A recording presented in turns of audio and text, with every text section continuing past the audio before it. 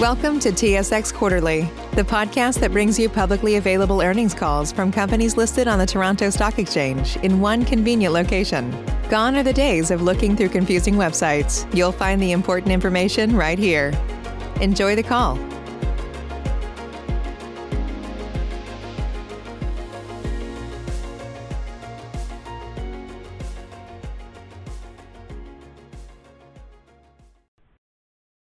Good morning, ladies and gentlemen, and welcome to the MAV Beauty Brands third quarter 2020 results conference call.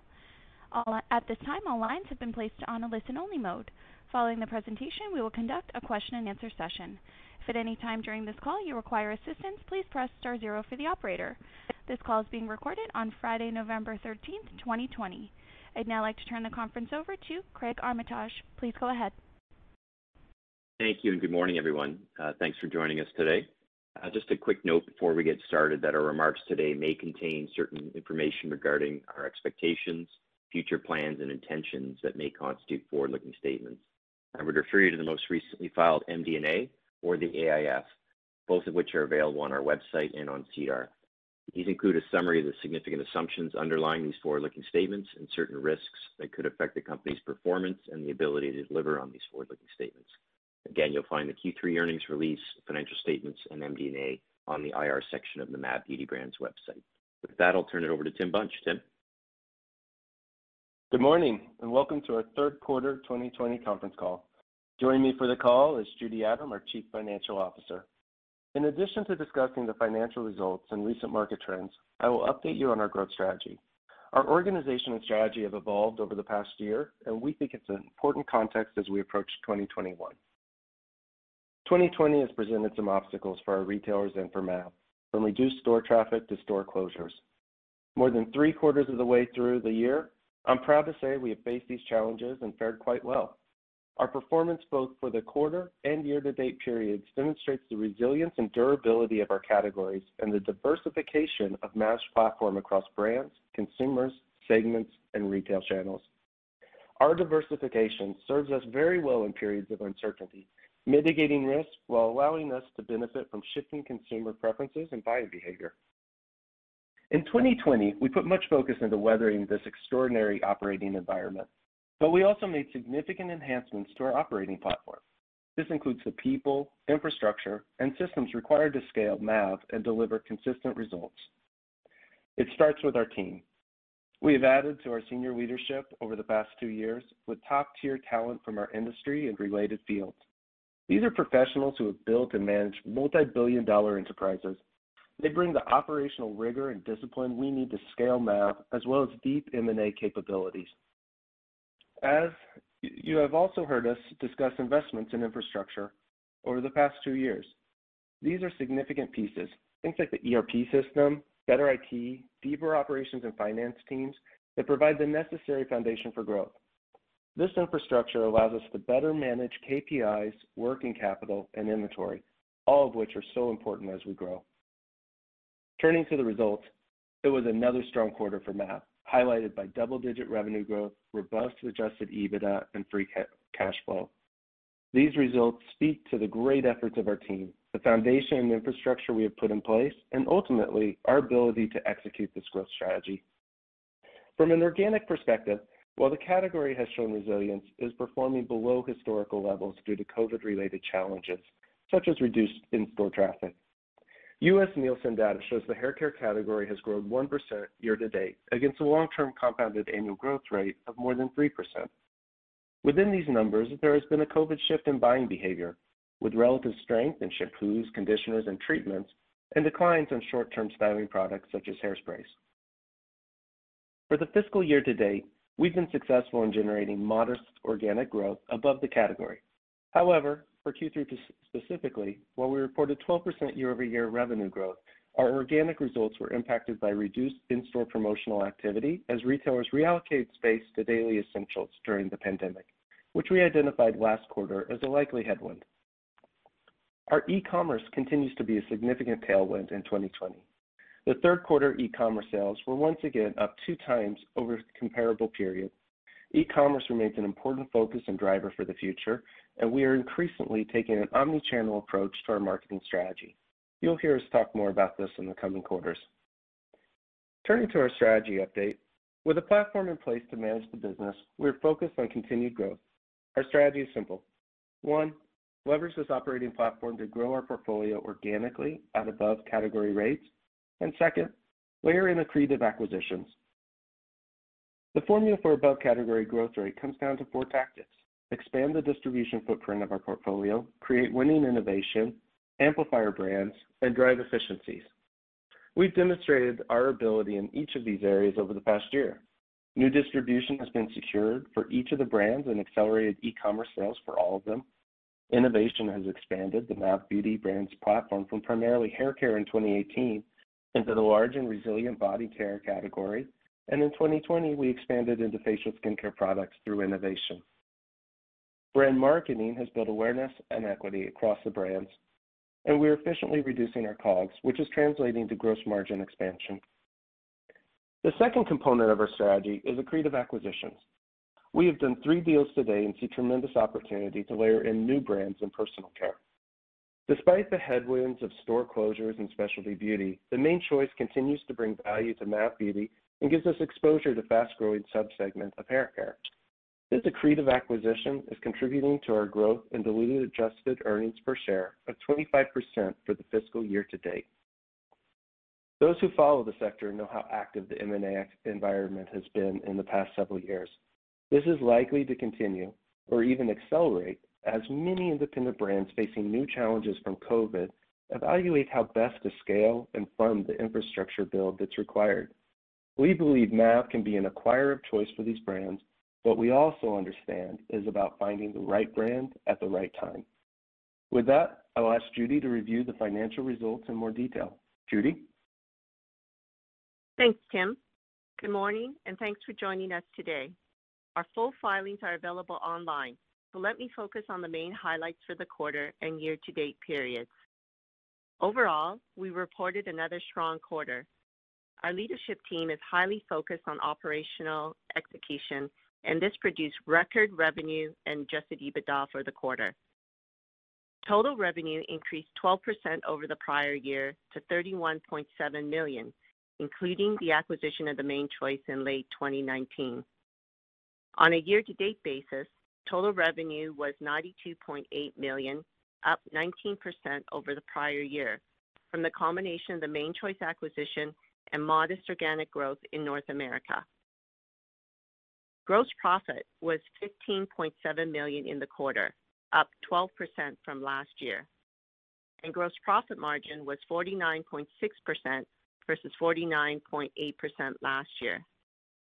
As we have discussed in the past, we do expect some variability in gross margin quarter to quarter based on product mix and promotional decisions. When you look at our year-to-date results, we had gross margin of 51% versus 49% in the same period last year. Importantly, we've been successful at generating product cost savings over the past year, which has allowed for steady margin improvements. Excluding share-based compensation charges of $0.4 million, Q3 selling and admin expense was $6.9 million, or 22% of sales, compared with $5.6 million, or 20% of sales in the same period last year. The prior year benefited from a reduction in short-term incentive compensation costs, which did not repeat in the current year. Overall, SG&A expense has remained fairly constant in 2020 and is in line with our expectations. Adjusted EBITDA for Q3 was $8.7 million, up slightly from the prior year and a strong result given the environment. Adjusted EBITDA margin was 27.4% this quarter versus 29.9% in the third quarter last year, principally due to the changes in SG&A and gross profit, as I mentioned. Net income was up 21% over last year to $3.6 million, and adjusted net income was up 9% to $4.2 million. On a year-to-date basis, adjusted net income grew 30% to $11.9 million, and adjusted diluted EPS increased 25% to 28 cents per share. Cash flow from operations for Q3 was $7 million, up 18% from the prior year. Adjusted free cash flow was $4.4 million in the quarter, compared with $5.4 million last year. On a year-to-date basis, adjusted free cash flow grew 27% to $8.6 million. The current quarter reflects increased working capital investment compared to the prior year, primarily higher receivables as a result of increased revenues and higher inventory investment as we prepare to ship new innovations in Q4. We continue to believe it's prudent to have additional liquidity, and at quarter end, we had cash of $14.2 million, similar to the level we were carrying at the end of Q2. Our net debt stood at $129.3 million, down $4.3 million from last quarter, as we deployed free cash flow toward debt reduction. Including the results of the main choice for the trailing 12 months, our net debt to adjusted EBITDA ratio was 3.9 times, down from 4.0 times at the end of Q2. We believe we will continue to demonstrate strong free cash flow generation, providing the financial flexibility to pay down debt and support the acquisition component of our growth strategy. I will now turn the call back to Tim for closing comments. Tim? Thank you, Judy. Before we open the call to questions, I want to thank all our employees, our business partners, and our retail customers for their efforts in these difficult times. We are pleased with how we have navigated 2020 and with the results we have reported to our shareholders. We're a brand building platform. We grow brands organically, and we make accretive acquisitions of other great brands to layer onto the platform. That is how we have grown, and that is how we will continue to build MAV and create value for our shareholders. We look forward to reporting on our progress with the release of our Q4 results. We'll now open the call to questions. Operator? Thank you.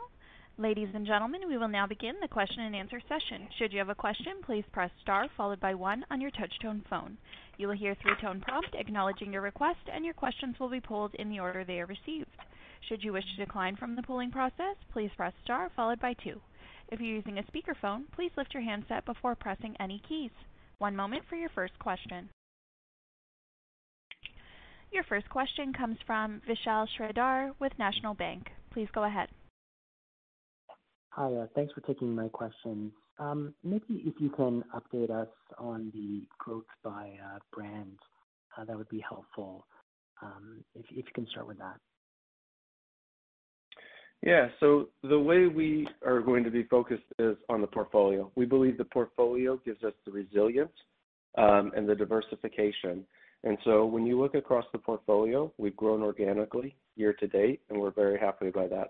We're not going to segment by individual brands. I can give you a little bit color. I'd say, we're really seeing some great acceleration, within our mass channel with the Mark Anthony brand, and Kate continues to perform drug and its expansion. And Rimpure has had a lot of growth within Canada. So great growth across the brand portfolio, but we feel like the diversification is what is going to bring the resilience even in uncertain time periods. Okay, thanks for that. With respect to, and I know you've touched on this in the past, but with respect to the lower traffic in stores, and I know the team is focused on brand amplification. So maybe you could talk about some of the strategies that you're employing to help accelerate stores, your sales in the stores when there are a little bit lower traffic and a little bit lower promo. Yeah, I would say, we're looking at store, and we're also looking at retailer.com as well. So in store, many of our retailers have specific programs to better reach their customers, and we're participating in that, especially as you look at the U.S. mass channel. We've been participating with across the portfolio with several of our retailers there. The other place that we're really investing is many of our retailers have seen a lot of success in retailer.coms. So as they're seeing lower foot traffic, it's not necessarily going to reverse that because that's a change due to COVID. So we see it more as an opportunity now to how do we capture those consumers on the retailer.coms, like the Walmart.coms and Target.coms of the world, or Shoppers.com, as well as our Amazon business. And so this ability to adjust to where the consumer is at and not try to force their behavior to be something that it's not going to be, I think that is what has yielded some good results for us year to date. Okay, and you talked a little bit about acquisitions. Obviously, your free cash flow is dropping and you're delivering quickly. Maybe you can give us some context on where you are at in your acquisition thinking. Like, is this a near-term consideration or for longer term, and what kind of brands do you think will fit well with MAV? Yeah, so we're not looking to close an acquisition in 2020. However, exiting 2020, I think that we have built a strong platform that we could layer on more accretive brands, and it's just about finding the right brand, and it's not rushing it. It's really being patient, finding the right brand for us to expand. To us, what makes the right brand? We really have a focus within the resilient and large personal care categories. We like things that are on trend segments, and it's got to be an asset light, similar to our model, and of course accretive to EPS. And so those are the criteria that we really look for. The good news is the M&A activity out there is very hot. I've been in dialogues and even sent some information to several people on the call. What we really saw here is in Q2 when COVID hit, a lot of the M&A activity kind of went cold. Coming in Q3 and I'd say coming into Q4, it is as hot as I've ever seen M&A activity in the space. And I think, there's a lot of brands looking for a partner to de-risk their brand. And this is a good time for MAV to be looking what's out there. Thanks for the color. Your next question comes from Matt Bank with CIBC. Please go ahead. Hey, good morning. I just wanted to follow up on that online discussion. So can you maybe talk a bit more specifically on, what investing in the retailer.coms actually looks like? Is it about marketing spend? Is it about improving your own internal capabilities? Yeah, it's both. And the retailer.coms, the ones that are excelling at it, are taking models that are very similar to Amazon. And so what does that mean? So it's really how do you fuel marketing dollars, but it improve the overall algorithm in terms of how brands are seen and viewed on page to make sure that they're putting the right brands to the right consumers. So what we have done successfully on Amazon and now are applying that to retailer.coms is making steady investments to make sure that we're constantly optimizing our marketing spend and reaching the right consumers at the right time. This has been very effective for us on Amazon, and we have dedicated resources to drive that on Amazon and retailer.com. The other piece is operationally. As a larger percent of our business has shifted into the e-commerce, that fulfills and ships slightly different. And so we have adjusted that with our internal infrastructure across operations to make sure that we're able to fill that demand seamlessly for all of our customers and consumers. Okay, great. And then I want to ask more of a short-term question, Q4. I know Q4 typically has, certain holiday promotions that can be a little bit noisier one time. So is there anything that we should consider in Q4 when we're comparing year over year? Really over the last few years, we got out a lot of that noise on the holiday. A few years ago, there was some of that. But as you compare 2020, it's going to be much more similar to like a 2019, of course, layering in the organic growth that you're seeing. And we'll have a full quarter of the main choice, albeit, the main choice is also impacted by specialty and beauty. So as you think about Q4, I think those are kind of the details that we've previously shared, but you should not see any negative or big static issue of something with a holiday program as maybe you saw in prior years. Okay, and just one last one for me, if that's all right. Just a follow up on the M&A timing. Can you just tie that into the net debt and where you would be comfortable? I guess at what point you would be comfortable acquiring, and how big of a deal you'd be considering where you are with net debt?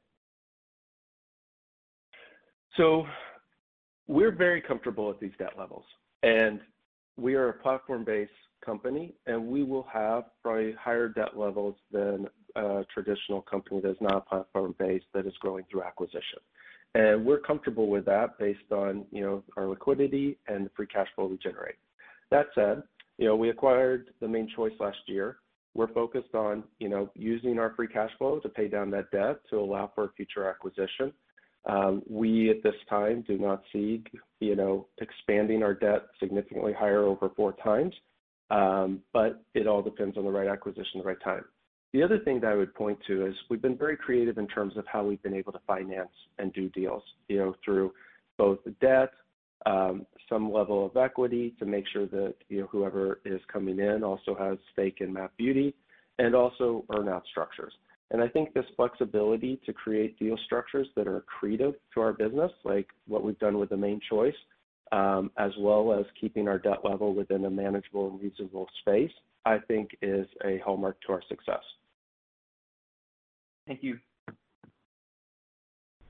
Your next question comes from Sabahat Khan with RBC Capital. Please go ahead. All right, thanks and good morning. Just on the kind of the specialty channel and kind of the Main Choice acquisition, I guess as you think about that brand longer term, is there an opportunity to maybe leverage it increasingly into some of your other channels over time, like you've done with some of your other acquisitions? Absolutely. So, we talk a lot about the specialty channel with the Main Choice because it was something a little unique for that brand, particularly Sally Beauty, which was a big part of the specialty channel for the Main Choice that our other brands didn't play in. But you also have to look at where the Main Choice is playing beyond specialty. It serves in Walmart US, Target, each of the key drugs, and we've expanded it across Canada, expanding into Walmart and other locations in Canada. And so what we're focused on is we actually like the fact that it has specialty because that's further diversification of our retail partners. But then we're really focused right now, and with the cases of Coda especially, how do we expand that brand within drug and mass, as we know that those are going to be more resilient if COVID spikes up again. Okay, thanks. And then, as we think about 2021, without getting into maybe, I'm not asking for guidance, but should we expect the growth next year, at least on the top line? Is it more about, are you going to try to get some new innovation on the shelf? Is it getting more square footage, or is it just still kind of focusing on velocity and maybe additional doors with the same retailers? I'm just trying to think of the mix of where the top line next year could come from, and maybe within that context, how you think about maybe comping against a year like this where the top line does look to be, into the mid-teens so far.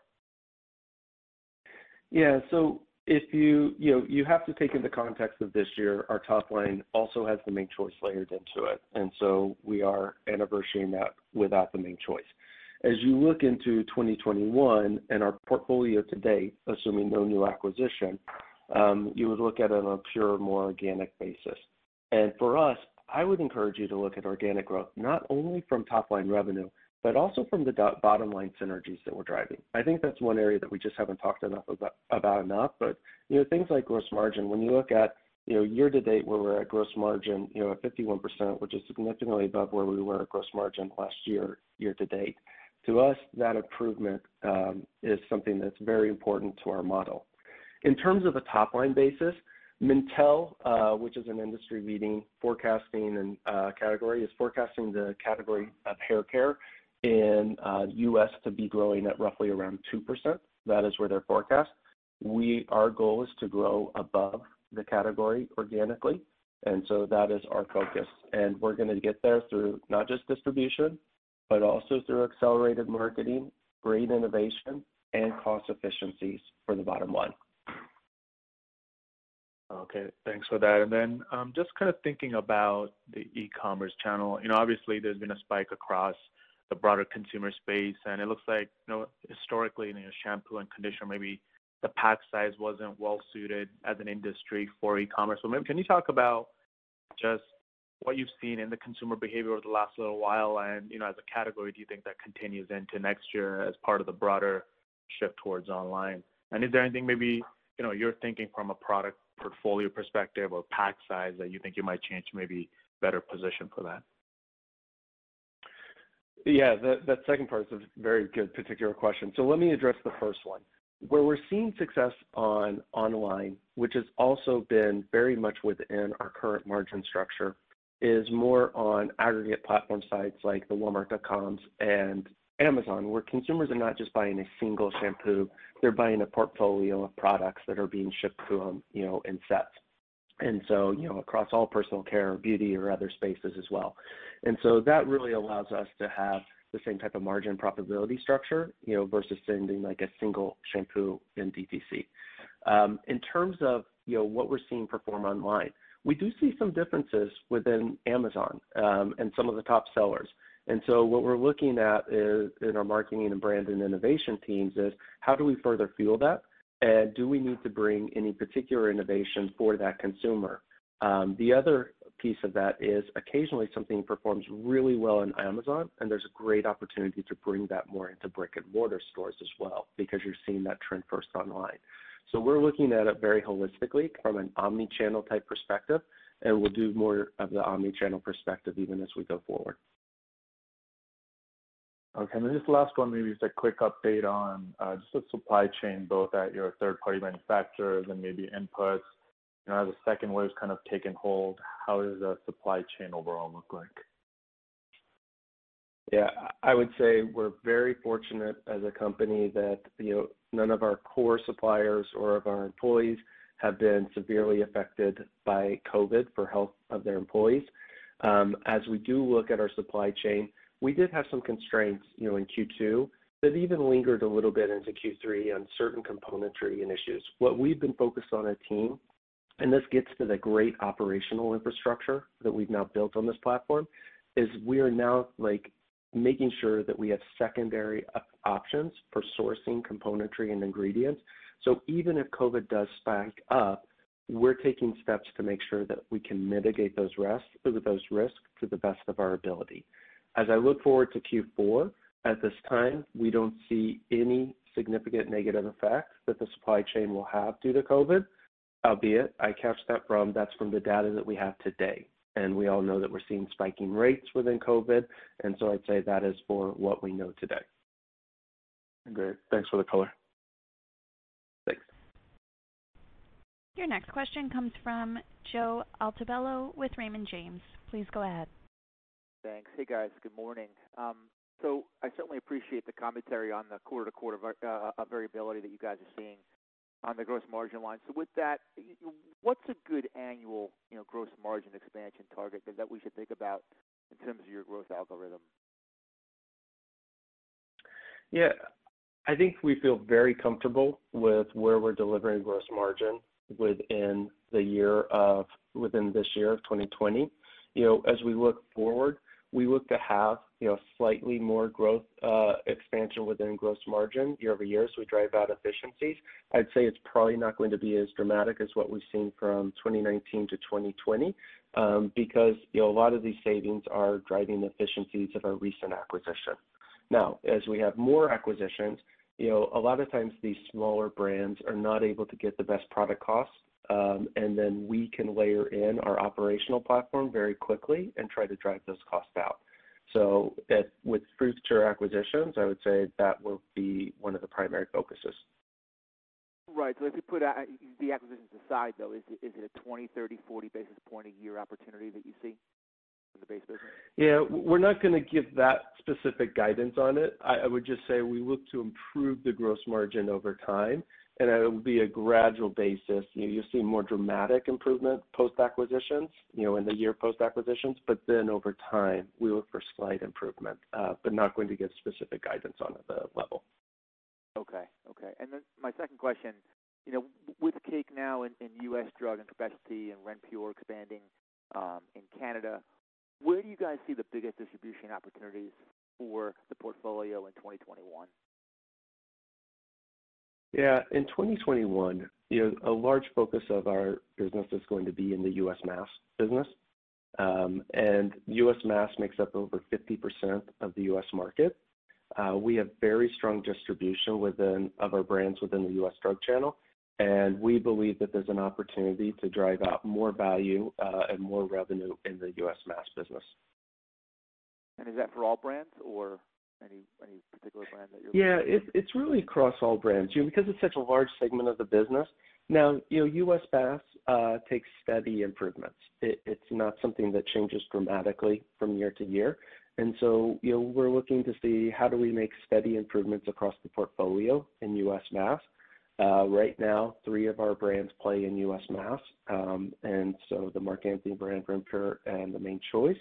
And so we're really seeing how can we drive up both velocities and distribution of those brands in mass. Okay, great. Thank you, guys. Thanks, Joe. Your next question comes from Steph Wissink with Jefferies. Please go ahead. Thanks. Good morning, everyone. Most of our questions have been asked, but I have 3 just follow-ups. Judy, 2 for you. The first is on working capital, and this relates to the question earlier on supply chain. But if you could just help us think through current inventory position versus where you expect to be end of year, assuming that we don't see any variability in your supply chain.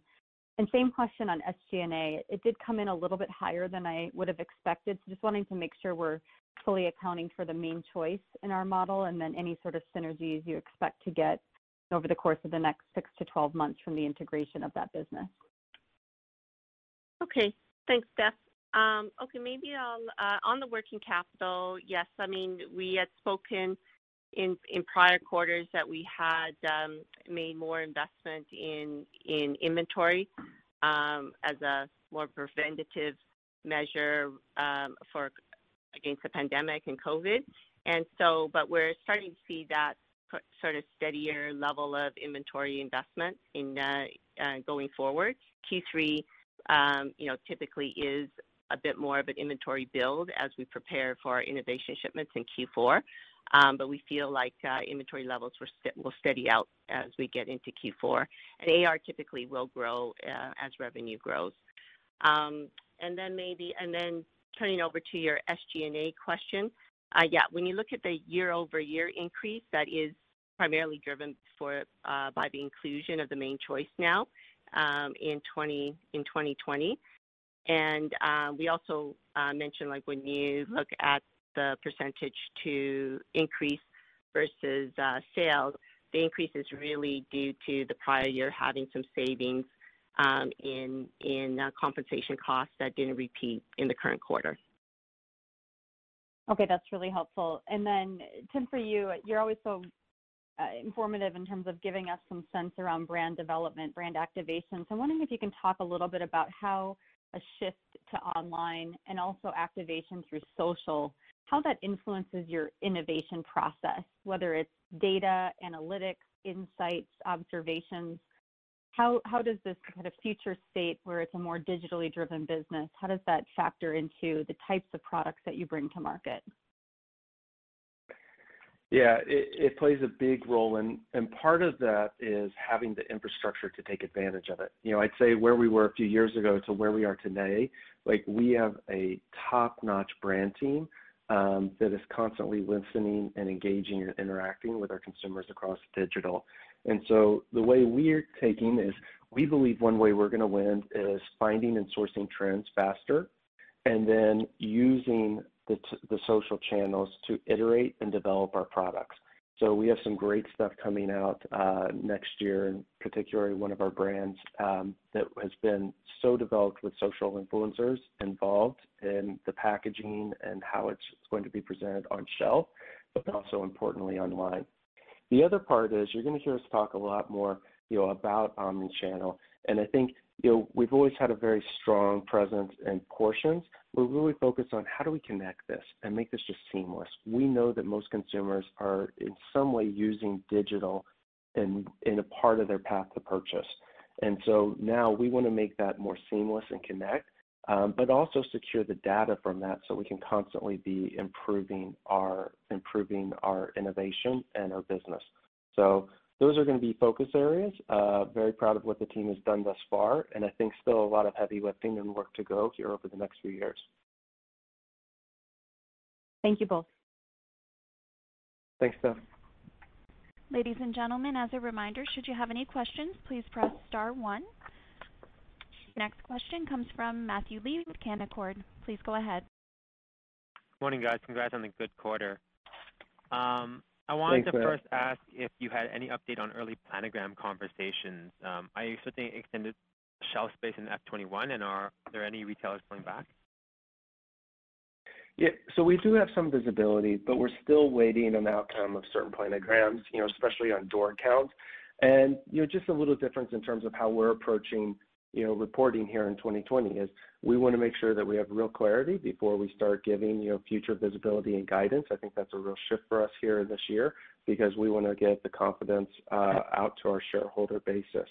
So, what I will say we have confidence in is based on what we're seeing from consumption trends, from distribution trends, we're confident that we're going to be able to generate organic growth from the portfolio with the tactics that we've outlined, above the category growth rates. Great. And then I'm not sure if I heard you correctly earlier, but did you mention that organic growth was positive in the quarter, ex Main Choice? No. So to be clear, organic growth is positive for year to date. For the quarter, we were up against a big 19 comp, and we had lower promotional opportunities for the brands. And so the growth in Q3 is fully focused on the Main Choice year over year. However, I think a much better measure is the year to date because it doesn't have the shipment variability or some of the variability that you see by quarter. And when you do look at year to date, we are growing organically and is modestly above the category growth rate. That's helpful. And then on the M&A front, maybe talk about the depth of your pipeline and maybe talk about whether the pandemic has created any opportunities to acquire brands at a lower price than former. Yeah, I think the pandemic has made one of the hotter M&A environments for us because a lot of smaller brands are really looking at, do they have the resilience, do they have the scale to actually survive, through future turmoil or economic uncertainty.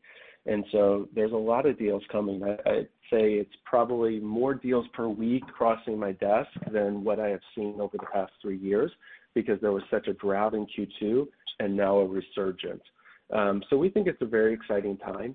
It always comes down to the right deal, the right brand to make sure that we have the ability to grow it and it fits our platform, and of course that it is accretive to earnings per share. And so we're going to take our time, and any brand that we bring on, we're going to make sure it's the right brand for us. But there's a lot of opportunity out there, and I think a very exciting time to look at M&A. All right, that's helpful. Thanks. Thanks, Matt. There are no further questions at this time. Please proceed. All right. With that, I would like to just thank everyone for attending today's call, and please reach out with any further questions. Have a good day. Ladies and gentlemen, this concludes your conference call for today. We thank you for participating and ask that you please disconnect your lines. Have a great day.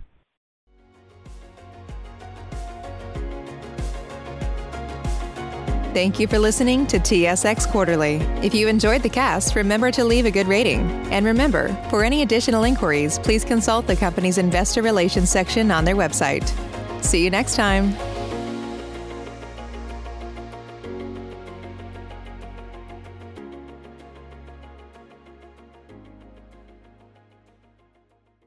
Say goodbye to your credit card rewards. Greedy corporate mega stores, led by Walmart and Target, are pushing for a law in Congress to take away your hard-earned cash back and travel points to line their pockets. The Durbin-Marshall credit card bill would enact harmful credit card routing mandates that would end credit card rewards as we know it. If you love your credit card rewards, tell your lawmakers, hands off my rewards. Tell them to oppose the Durbin-Marshall credit card bill.